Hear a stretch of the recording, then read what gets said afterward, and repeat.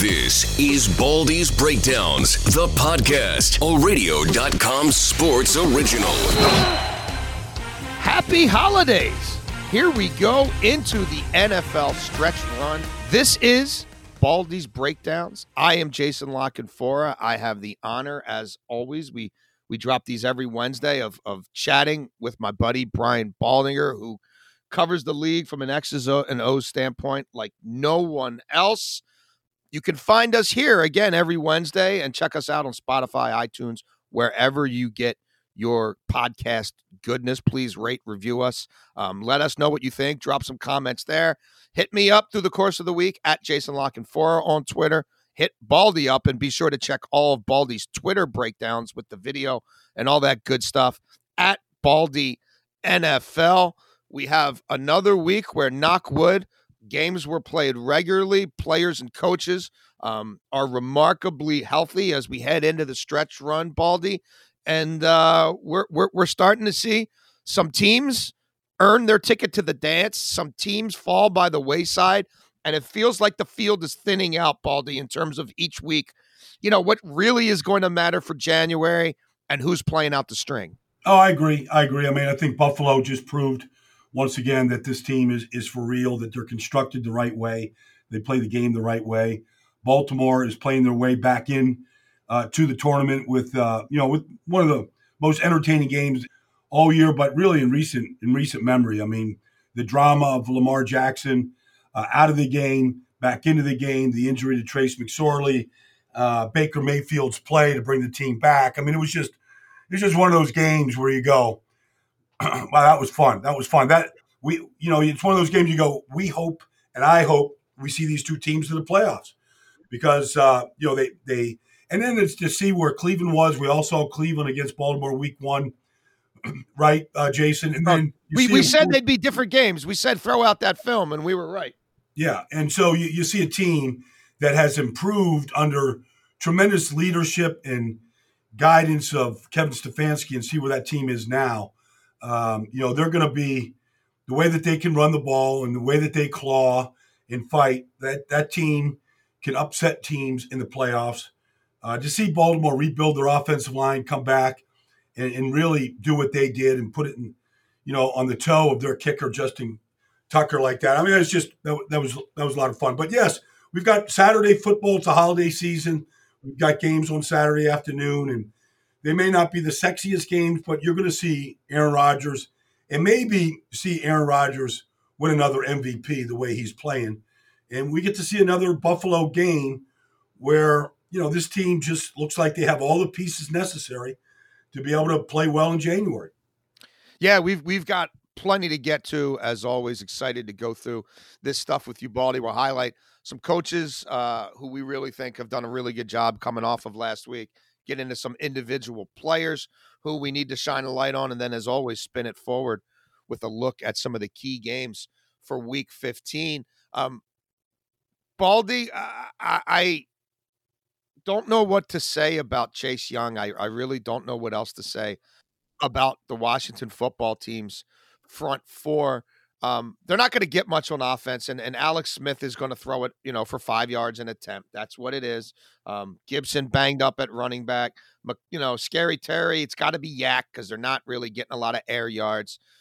But you don't need an offense at all when your defense scores 2 touchdowns, when Chase Young's the best athlete on the field. Young and Sweat, that's, to me, top 5 bookends. Deron Payne is a thing. He is emerging as a real talent. And Baldy, I don't know that Jonathan Allen will necessarily maybe be who they drafted him to be, but he's certainly a starting caliber defensive lineman in this league. And when you put him around those other 3, I think he's in a position to fare well also. I love the way Bostic's been showing up for them at the linebacker position. Maybe you don't need an offense when your front seven's that good. Well, it's really they are building a championship caliber defense. And while statistically, they're not the best defense in football, I think they're the most feared defense in football right now. Because if you make a mistake, when you have the speed of Montez Sweat and Chase Young at those positions, and then you have the enforcers of DeShazier Everett and Cameron Curl, and some of those guys at safeties. They cover up a lot of weaknesses. They score points. And what they did to San Francisco last weekend, Jason, you just don't see in the NFL. You don't see, Kevin Pierre-Louis just blow up Kyle Juszczyk. I mean, that just doesn't happen. To see them physically whip the 49ers the way they did, that was an eye-opener to me because there's not many teams that can play defense like that. And, they're going to face Seattle. We'll get to the game this week. But what they are building right now defensively, but this could be the blueprint and really the style of defense that everybody will try to emulate. Not everybody can get Chase Young and Montez Sweat to start with.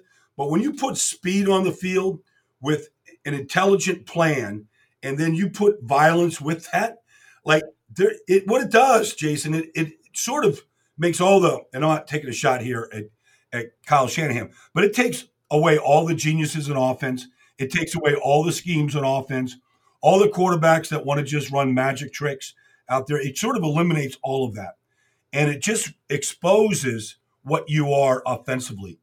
And it is a joy to watch because we have altered the game in a way that we had to make it safer for 8-year-old kids that want to play, parents that allow their 8-year-olds to play, and really to keep guys healthy long after they're done playing. I mean, all those things. But within those parameters, this is the defense right now that can hurt you. They can intimidate you and they can hurt you. And I can't wait to watch them on Sunday, Jason.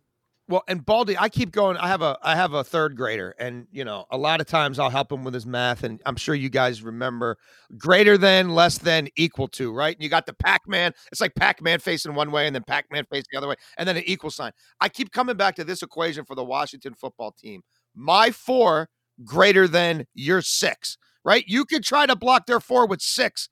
They're still going to wreck you enough to where you've got to think twice about, and you can only max protect so much. And once you start doing that, to your point, now you've taken the genius of Kyle Shanahan away because it's not going to be about the multiplicity of his outside zone runs and cute stuff he could do with his fullback and his tight end. Everybody's got to stay home to block. Well, the other thing is, when you scout players, Jason, you scout and you study the movement of those players. And the movement tells you whether they're going to be a gifted player in this business. I mean, you can quantify it at the combine with numbers and all that kind of stuff, but it's about the way people move. And when you watch Chase Young move, he's doing to Washington what Nick Bosa did to the 49ers last year. And you talk about a Jonathan Allen or a Daron Payne, he simply makes everybody better. I mean, his ability to scoop up that fumble and score the other day, I mean, he made it look so easy and effortless, but that's his movement. Everything is easy and effortless. Well, then he ran away from everybody. They took his ball and went home. Yeah. So, and so even when you get a quarterback, I mean, look, Nick Mullen is he's just a backup quarterback. I'm not taking a shot here at Nick. But in this business, when you get quarterbacks to move, and it doesn't matter if it's Phillip Rivers, who just wants to stick on a postage stamp 5 yards behind the center, or you have a Kyler Murray or a Russell Wilson, whatever, a Jalen Hurts, you have one of those players back there. As soon as you get them to move and you let Sweat or Chase Young, you let them guys get after it, you're not going to ever be able to set your feet and make throws. They eliminate that. And it's just something to watch. And they're having, Jack Del Rio has built a plan right now where there's a lot of freedom for those guys to kind of do some things. And then, but within a framework of how we're going to play. And so, coverages and blitzes and all that kind of stuff. But they've got a lot of freedom to go use their abilities. And so credit Jack, but really this defense, they're at number 6 in points given up. I think they're just going to keep rising here in the last 3 weeks.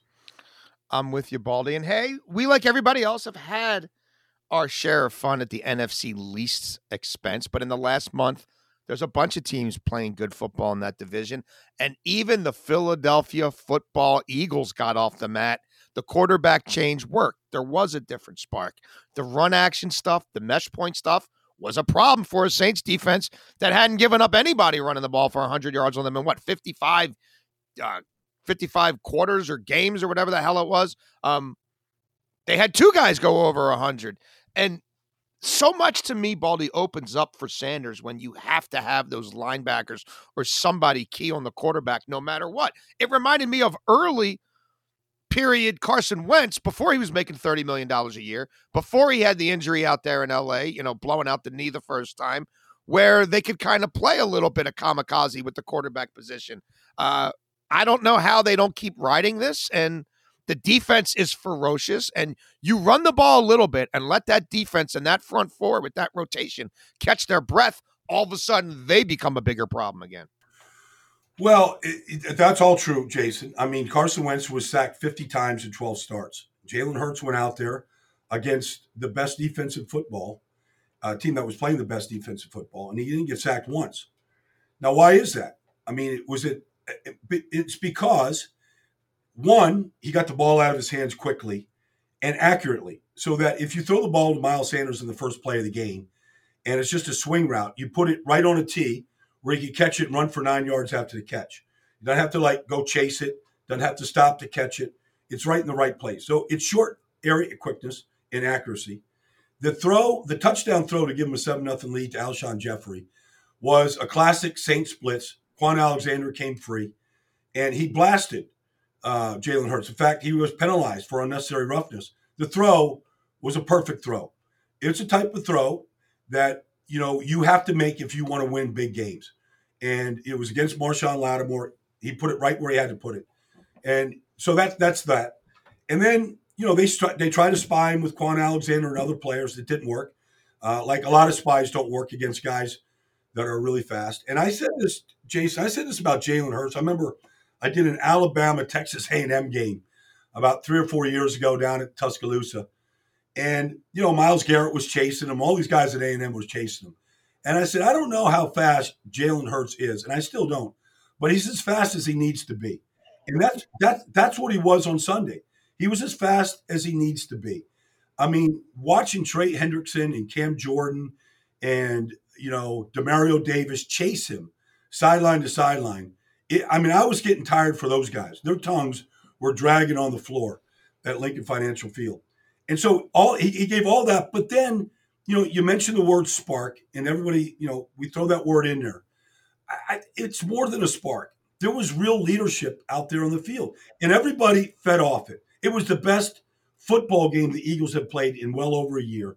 And it was the best the defense played by far. And there's just something about that position, Jason. We have all seen it, felt it. We all look to try to quantify it. Nothing really hits the spot until you just watch it. And you see the team just react.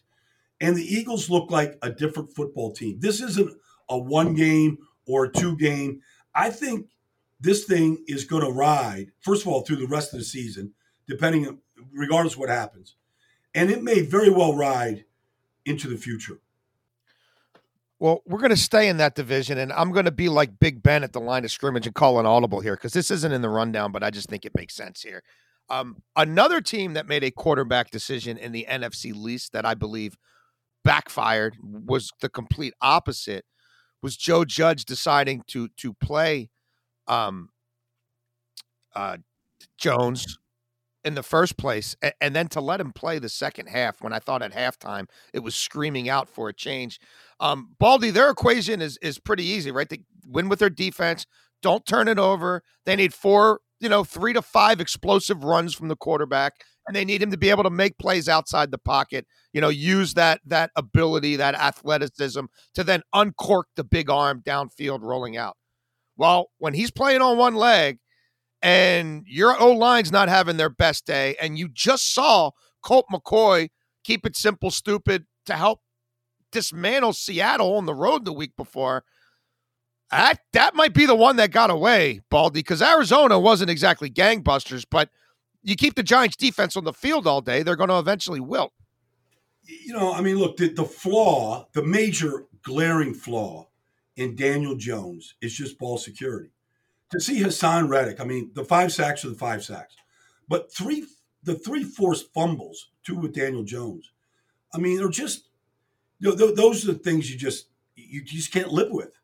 And, you're right. I mean, the offensive line, Hassan Reddick beat everybody. Beat Cam Fleming. He beat, he beat Andrew Thomas. He beat them all, which was disappointing. But because they had not played like that. That was a breakdown up front. But the ball security, I'm with you. Like, if he can't move, Baldy, get him off the field. Like, what are you doing? Yeah, I don't know what he was looking at. First of all, Daniel Jones is, he's their starter and all that kind of stuff. But if he can't get out of harm's way because of his condition, then you have to weigh that into what he's doing and how unproductive he was. And at some point, you just got to say, pull the plug. It's like what the Eagles did was we've seen enough of Carson. We just have to make this move. We have to. And I thought Joe Judge missed that chance on Sunday in a game that was still very winnable. But the way the offense played, they were just giving the ball back to him. Yeah, no, that was a tough watch.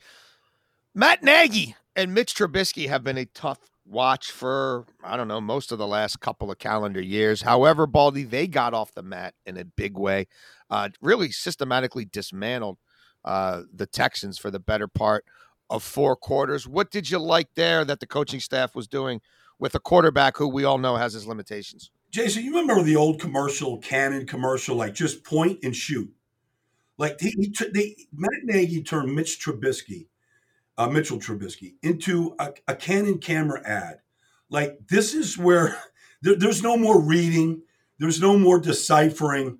We're going to create plays, and I want you to point, shoot, and throw to this guy. That's where it's at. 2 weeks ago, they put 30 up against Detroit. They put 30 up at halftime, against the Texans. Now, they're both bad defenses. But still, you put up 30 at halftime. I don't remember a Bears team to ever do anything like that, ever. Now, I'm sure, I'm missing. Yeah, no, it's been a minute. I can tell you that. But, the way that he has sculpted this offense, it helps that David Montgomery goes 80 yards on the first play. Yeah. That helps. You get a little juice there, even if there's any cardboard fans at Soldier Field, they might have stood up, if there were. But really, when you watch, okay, Allen Robinson's your number 1 wide receiver. He's really dependable. He's a great target. Like, we're going to get him going. We're going to use these motions, and we'll get this ball to Darnell Mooney. We're going to throw this screen pass here. We're going to go play action pass, and we're going to run the speedo route. And if it's not there immediately, I want you to throw it right here. And really, here's this tight end screen to Cole Kmet. We'll just hold it, wait, count to 2 seconds, and then throw it to Cole Kmet. It was really that simple.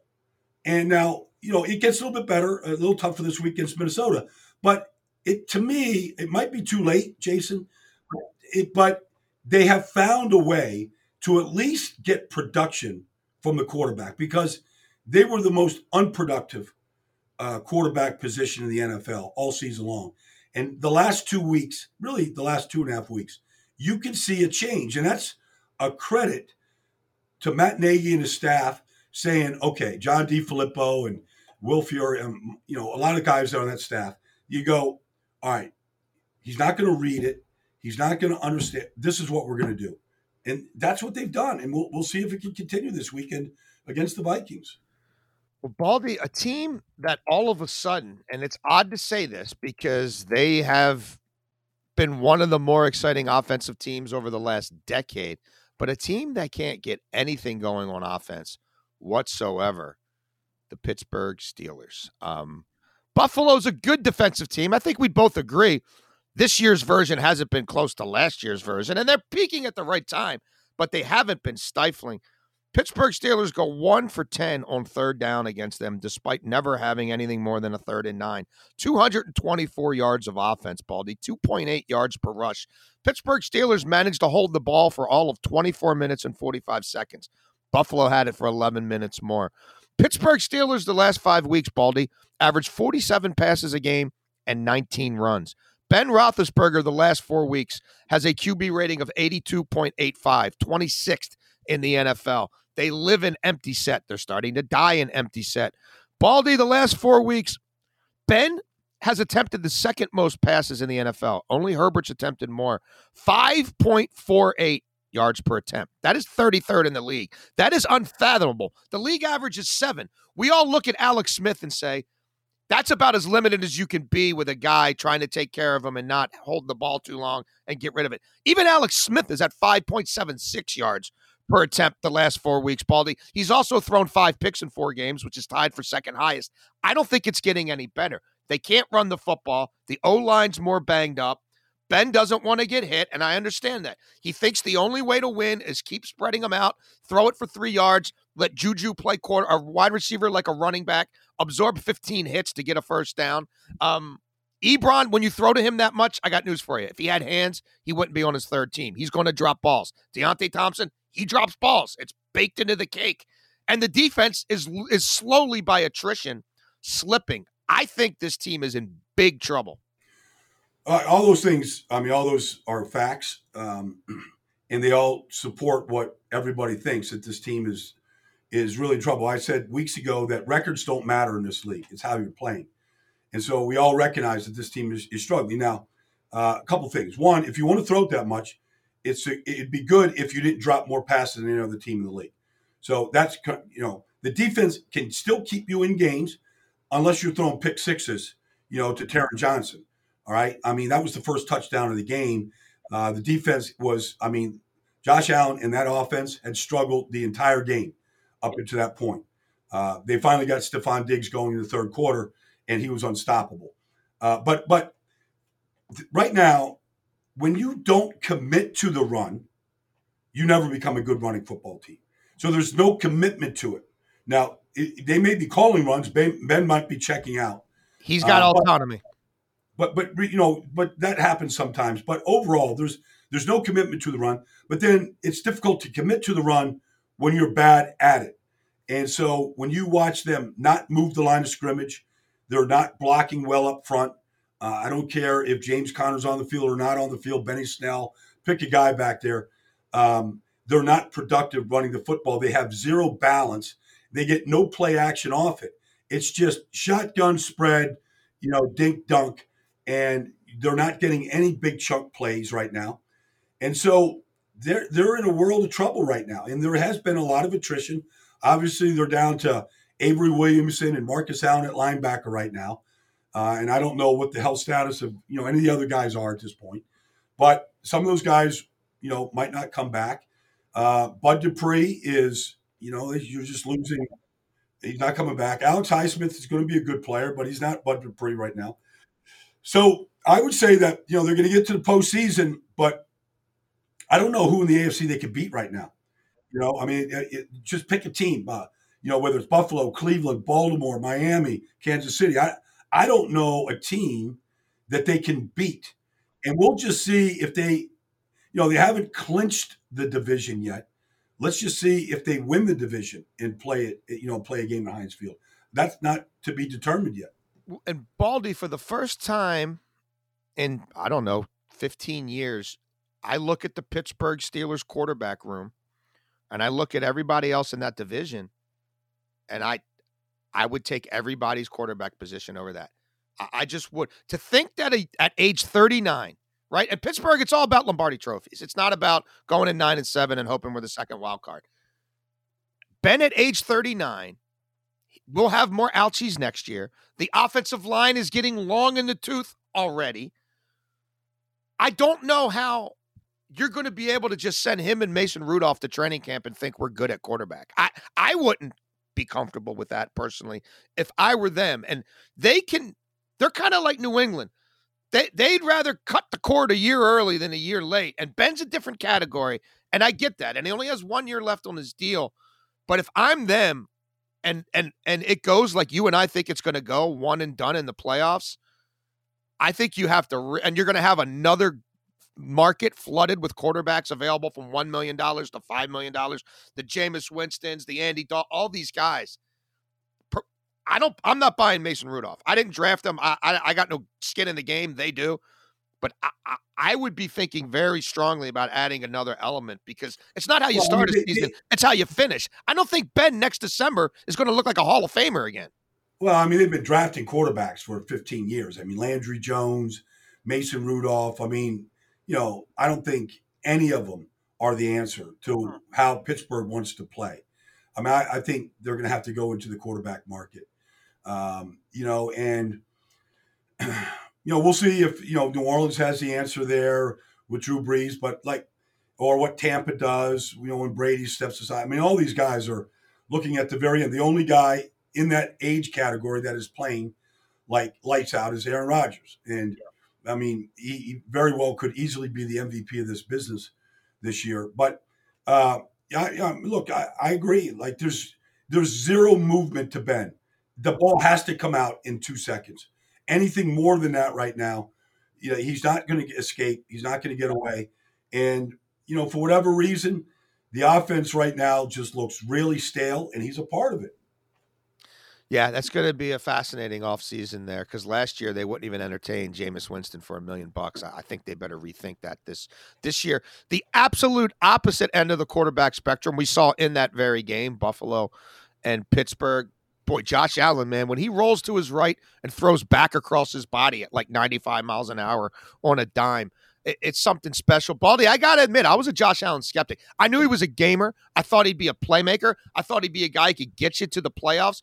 But if you would have told me his rookie season that, hey, in 2 years, he's going to complete 70% of his passes, and they're going to be a lot of low percentage passes, I would have said that he's going to lead the league in picks. And then if you would have told me, no, he's going to have one of the lower interception percentages, I would have told you you're crazy.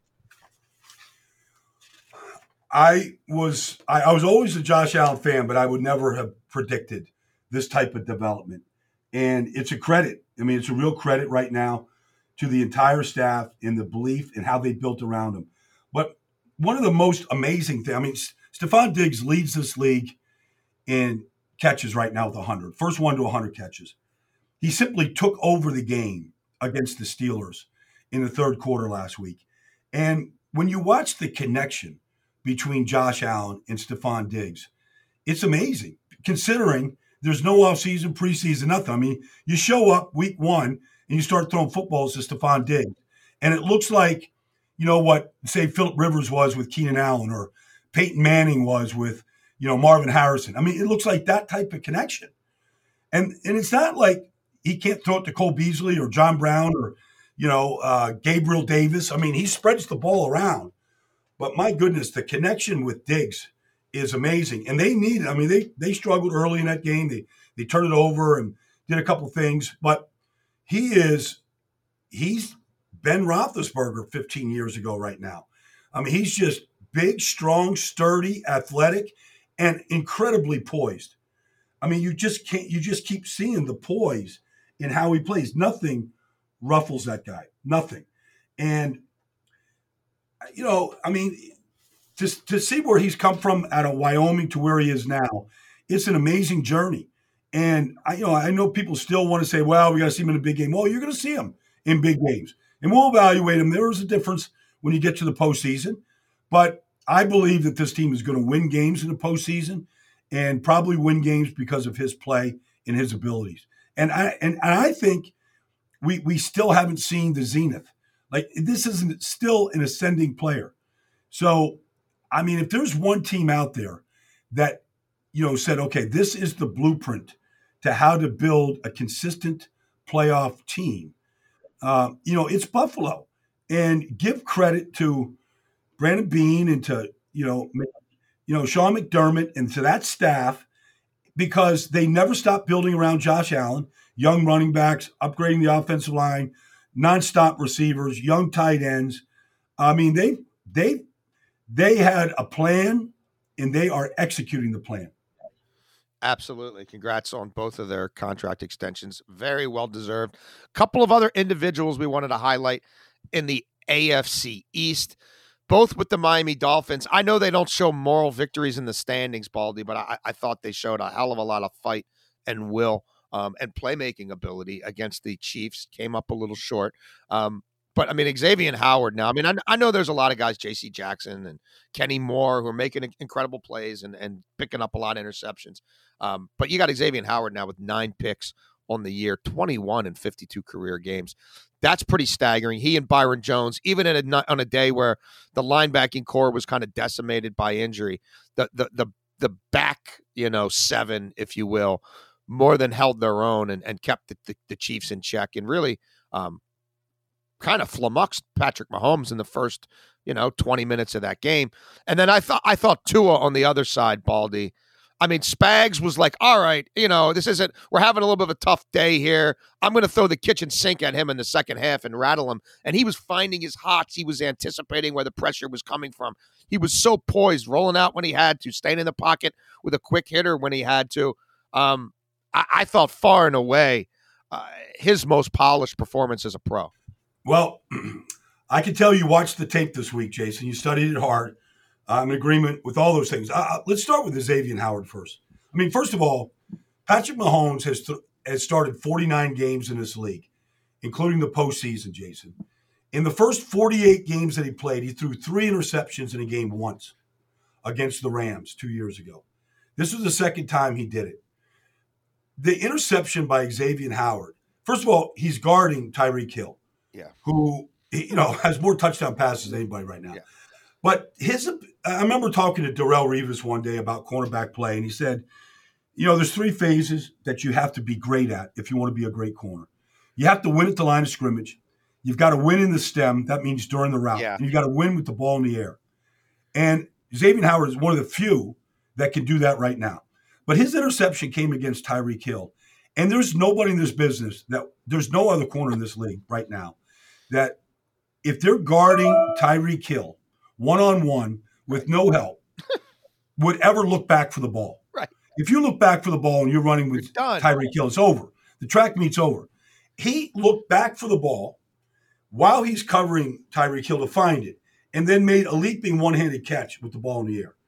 I mean, I think even Patrick Mahomes would say, if we had him wired up, he'd go, man, that's one hell of a play. Right. Hats off. Yeah. By that quarter.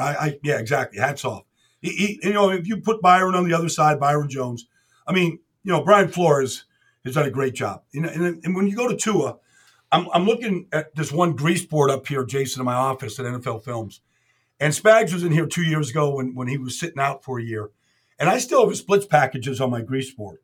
And I'm looking at them, and I saw every one of them on Sunday. They threw every blitz you can at Tua. And, they were up 30-10. They're sitting there comfortable.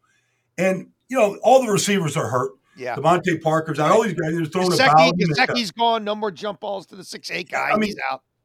The throw to Gesicki in the end zone, you have to have the guts of a burglar to make that throw. Now, Gesicki is a rising star in this league.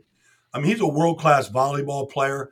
He's got hops like he's coming off of a springboard, But and he's got great hands. He's going to be a star in this league. But I'm telling you, I watched every one of those throws in slow motion. First of all, you can't harass him. Right. You can't hit him enough. That guy's ability to escape, eyes down the field, set his feet like he's Drew Brees, make these throws, and when he misses, it's by fractions. Yeah. The guy has got it all. He really does. And that was a great sometimes you learn a lot more in defeats than you do in victories. To take the best blows from Steve Spagnuolo with his many chess pieces, Frank Clark, Chris Jones, Tyrann Mathieu, the chess pieces they have at their disposal, and to say, okay, this rookie quarterback in his 6th start, there's no way. That was impressive to watch him play. One other team I wanted to highlight before we start to preview some of these games. We mentioned earlier in the show how limited the Giants' offense was, how they had no chance to compete on offense with the quarterback who couldn't move. And that was still a struggle for the Arizona Cardinals. And I don't really know, and Cliff Kingsbury said as much a couple of weeks ago, I'm not sure exactly what we are on offense. Everything has slowed down in the second half of the year. They seem hesitant to run Kyler as much, which I get, and he had the shoulder thing. But if they don't run him, Baldy, they don't stay on the field. Teams are taking away Hopkins. Christian Kirk's production has really slowed down, and they're not really special defensively, and that's a tough division. They may still get into the playoffs, but I find myself, they kind of still look to me, Baldy, like a team in transition. I came into the year really wanting to buy them and buy into what they could be, but I'm not sure that's who they are.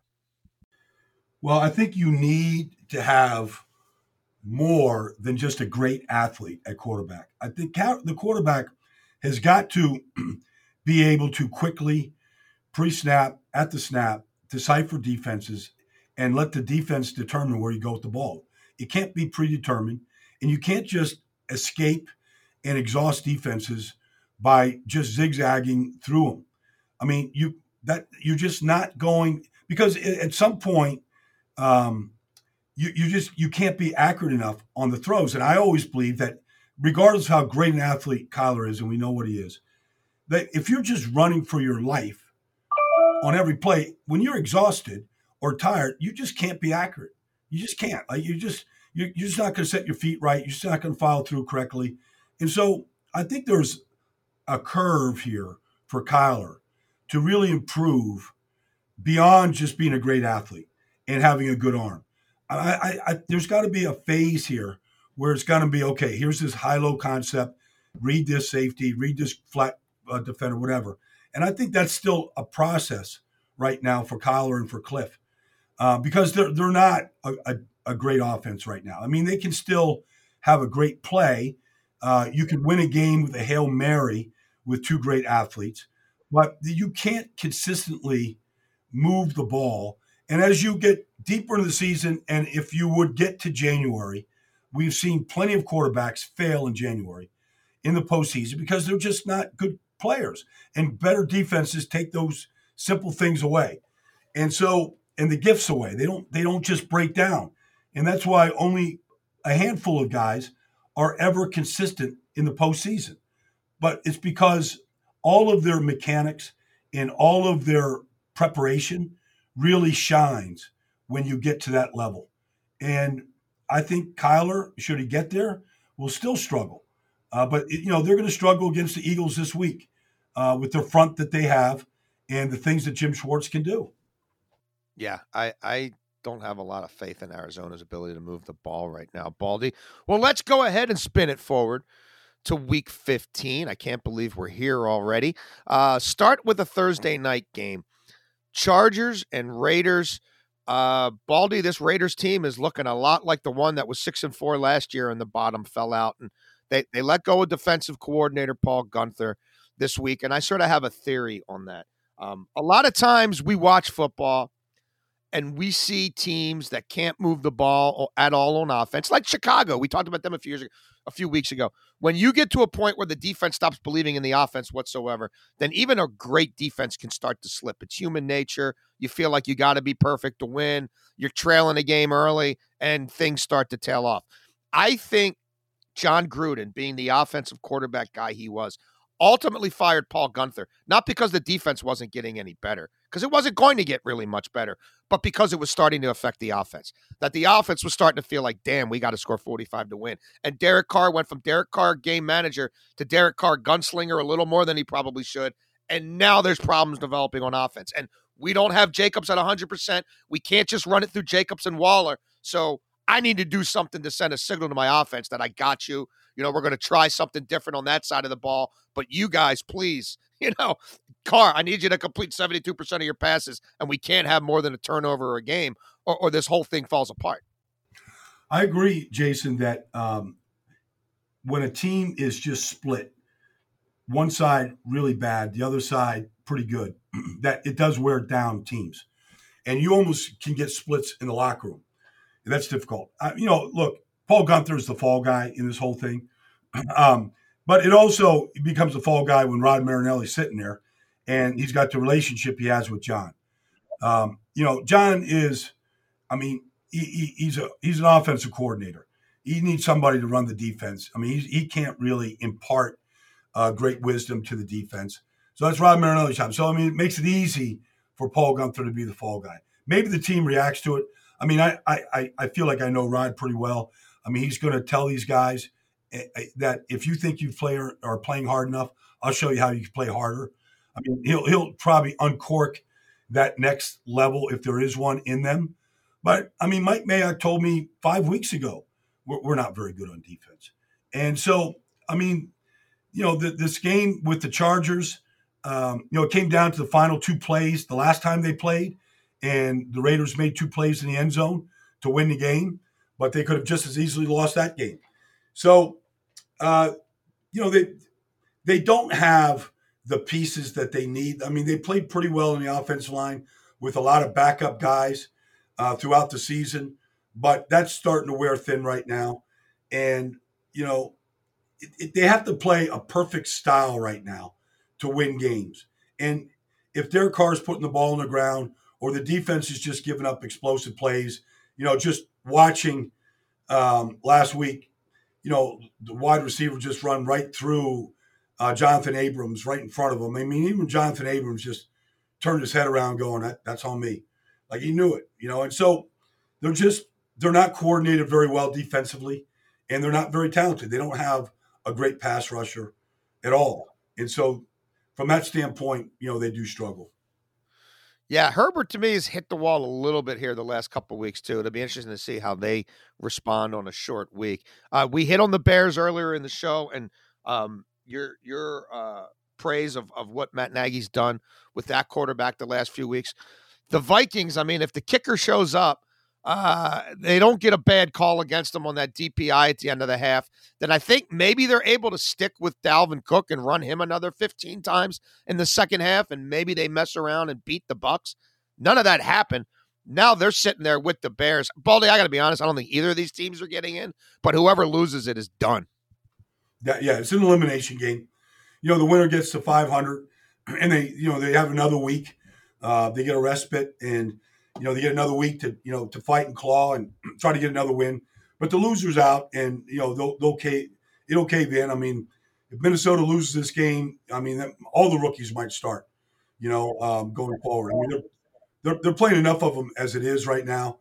The calls against the Vikings at the end of that first half were, I mean, I never like to let the referees and the officials get in the way, but there was, I mean, Harrison Smith lowering his helmet on, Ronald Jones. I mean, it's just calls that you just don't see. The interference call on a Hail Mary pass is just bizarre. I mean, you never see that. So, I mean, they gave him 10 points, and so it did take him out. And the kicker cost him another. I mean, let's say he's not going to make 3. He should have at least made 2 of those plus the extra point. That's a touchdown. Yeah. Yeah. I mean, so I mean, it's just, but here they are at 6 and 7.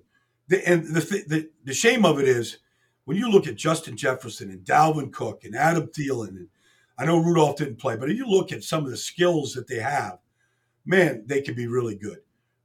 You really, I mean, I know Derrick Henry leads the league in rushing, but it's hard to find a better running back than Dalvin Cook, or a guy that plays harder or the right way, does all the things that he does. He's got the most touches. He's got the most scrimmage yards. He's got the most touchdowns. Yeah. Yeah. I mean, he's having a phenomenal season. He's a great player. But Justin Jefferson, I mean, he's already an elite player. That guy he's got 2 plans. He's got a plan to beat the coverage, and then he's got a plan after the catch. Yeah. I mean, that guy is just an old soul, in a great, young, dynamic body. The way that he plays the game. He's just a special player. He's already amongst the league's best receivers. And I don't know if he's 21 years old, right. So, I mean, they've got – and Kirk Cousins has played well. He really has. So, it's just it's hard because I think Minnesota – but this game will eliminate one of those 2 teams on, this weekend. Well, Baldy, we both gushed about the Washington football team's defensive front. They play Seattle. We just saw Seattle get exposed by – and Leonard Williams is playing good football, and the Giants have a really good defense. The Giants don't have the front 4 individual beastly talent that Washington does. And Seattle's offensive line, not great right now. Seattle, another team to me that looks like they're having a little bit of a crisis of confidence. You're going to be at this one, Baldy. What are you looking for? Well, I mean, it'd be nice, if you're a Washington fan, if you could score 2 touchdowns, because I don't know the offense can score 2 touchdowns. But Seattle, if you can just hold up front, which I think they can, I mean, Seattle will beat themselves in the back end. They're still not good. They're still not a good secondary. So I would, if Terry McLaurin can get loose here, I think, and they can, if they can score 2 touchdowns, they have a chance. Because I think defensively, they can keep Seattle under 20 points. And then it comes down to the fourth quarter, and who makes the play and who doesn't make the play. But Russell Wilson, he has shown he's shown that he's capable of turning the ball over this season in bunches, and this is a defense that can cause that to happen. Now, they put so I want to see Russell Wilson with Wilson trying to be a Houdini back there.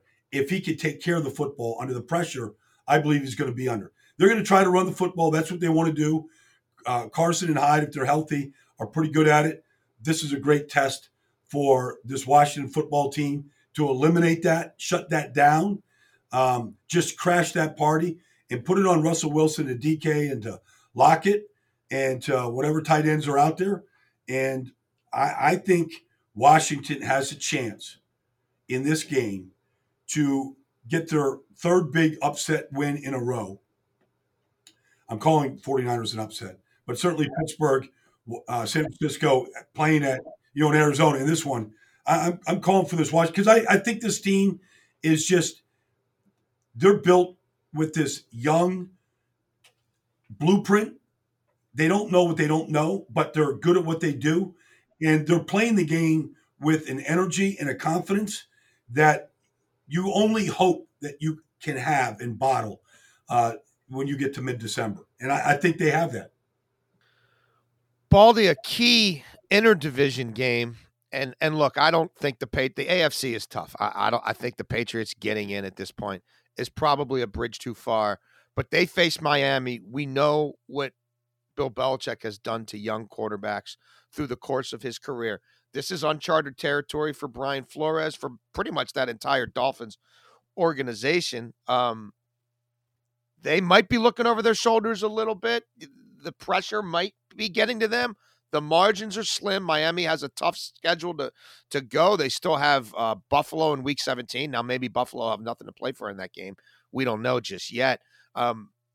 New England's content to just use Cam as a sledgehammer, and I assume he's going to try to tire out that Dolphins defense with multiplicity in the run game. The Patriots know their limitations. Do you think New England can, they can't get in? This. Bill does not want to finish below 500, and Bill wants to wreck a few other people's seasons on the way out. Oh, and certainly, one of his, former disciples. Yeah. I mean, he loves defeating, any coach that's left the nest. Yep. So there's never any love lost. I mean, when they're gone and they're forgotten. They may have a reunion on Bill's boat, 10 years from now and kind of reflect back and tell some stories. But, in the meantime, once they leave, like they're enemy number one. Yes. Washington, I think Miami is still, they're just a better football team. Yeah. The problem is that Miami's strength really doesn't do you any good against an offense secondary, that has, a Patriot offense that has like zero playmakers. And so, what is Xavier Howard? I mean, he's like that right fielder in T-ball right now. Like, what is he going to do on Sundays? So you're right. You take the under in the game. I think the Dolphins are just a better team. I think they'll do all the things that Bill knows how to do to ruffle a guy like Tua and to force him into mistakes. That's what they're going to be banking on, their man coverage and their disguises and all that kind of stuff. But I think Tua's too smart for that. So, and although Miami can't run the ball and their offensive line got exposed last week for what they might be, which is a real problem, I think defensively Miami is still more talented right now and better. And so I'll take Miami's defense against the Patriots' defense in this game. And Baldy, last but certainly not least, the game of the weekend, perhaps a Super Bowl preview. Thankfully for my employers at CBS, we have this game on our airwaves with Jim Nantz and Tony Romo on the call, 4:25 Eastern Time, Sunday afternoon. Chiefs versus Saints. Kansas City, Baldy, I think we'd all agree they're coasting. To me, they start some games in neutral and then eventually get into fifth gear and then gear down. Some games they start in fifth gear, coast for 2 quarters, and then gear back up when they have to. But They haven't stayed in top gear for 4 quarters very often. They don't have to this time of year. But I just wonder if that's going to be a thing when they play better teams. The Saints might be the best team in football, might be the most balanced team in football. From everything I'm hearing as we chat on Wednesday morning, it's going to be Taysom Hill and no Drew Brees available. So you don't get the full Saints experience when they have both of their quarterbacks and Taysom Hill's playing special teams and Taysom Hill's running the ball and throwing the ball and lining up in the slot and lining up like a fullback and all that multiplicity. But I also think that Saints defense is going to have something to prove after slipping up for the first time in a long time.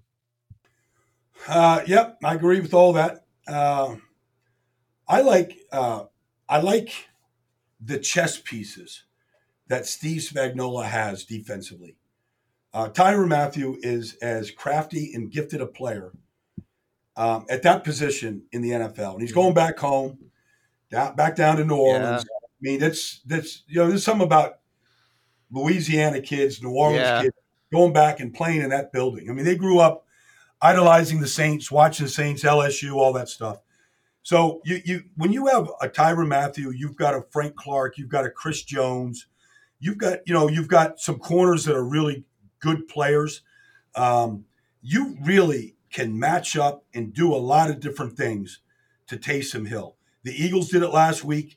I mean, they got after Taysom Hill. He hadn't been hit like that yet in this league. Right. And it really nullified. I mean, they got back in the game a little bit. They dinked and dunked away, but they're not getting explosive plays down the field. That's a problem for them.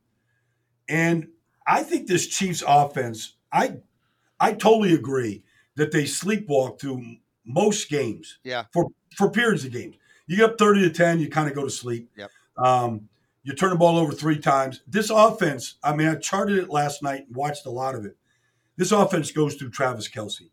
And Travis Kelce leads the league in receiving yards right now, Jason. Yeah. And when they do so many things with him, there's Tyreek and there's Clyde Edwards-Helaire. There's all these other pieces. But when Mahomes wants to get the offense ignited, the ball goes to Kelce. And I think he's going to be a problem for the Saints. And I know, Demario Davis and Quan Alexander and Malcolm Jenkins are all there, and they know that too. But I don't know that there's a way to stop Travis Kelce, because there's the plays that get designed that go through him, and then there's the freelance plays that nobody knows how to defend until you have to defend them, and that's just Mahomes' second gear when he wants to just create and just be the improv master that he is. And I don't know that Marshawn Lattimore or Janoris Jenkins or Cam Jordan or any of these pieces can really affect Patrick Mahomes when he's on. And I feel like the Chiefs will lock in and focus on this game like it's a championship game. And I think you're going to get the best of the Chiefs. And I think they're the better team right now, especially, and not a knock on Taysom Hill, but especially with Drew Brees not out there. Yeah, this will be a heck of a matchup. And again, I just think the true Saints offense, in every degree, we won't really see until he's got Taysom Hill and Drew Brees back on the field at the same time, which again, I think is at least a week away. Well, Baldy, this has been a blast as always. I am super fired up for these games, and already fired up to chat with you again next Wednesday. This has been another edition of Baldy's Breakdowns here on radio.com. Please check us out every week, iTunes, Spotify, wherever you get your podcast. Rate, review, interact with us on Twitter. I'm at Jason Lockenfora, just like it sounds, I promise. And at Baldy NFL, couldn't be any simpler. Baldy, I hope you have a blast with the Seattle and Washington game, and safe travels, and enjoy the whole weekend of games, brother. Yeah, I can't wait. Saturday football, and then Sunday, it's going to be fun. Being able to watch the Washington football team there against a Seattle team. I can't wait for that game, and then the game that comes on your air right after, Jason. It's going to be a great weekend. Look forward to it. Stay healthy, stay safe. Happy holidays to everybody out there, and let's do it again next weekend, Jason. Sounds good, buddy. Happy holidays.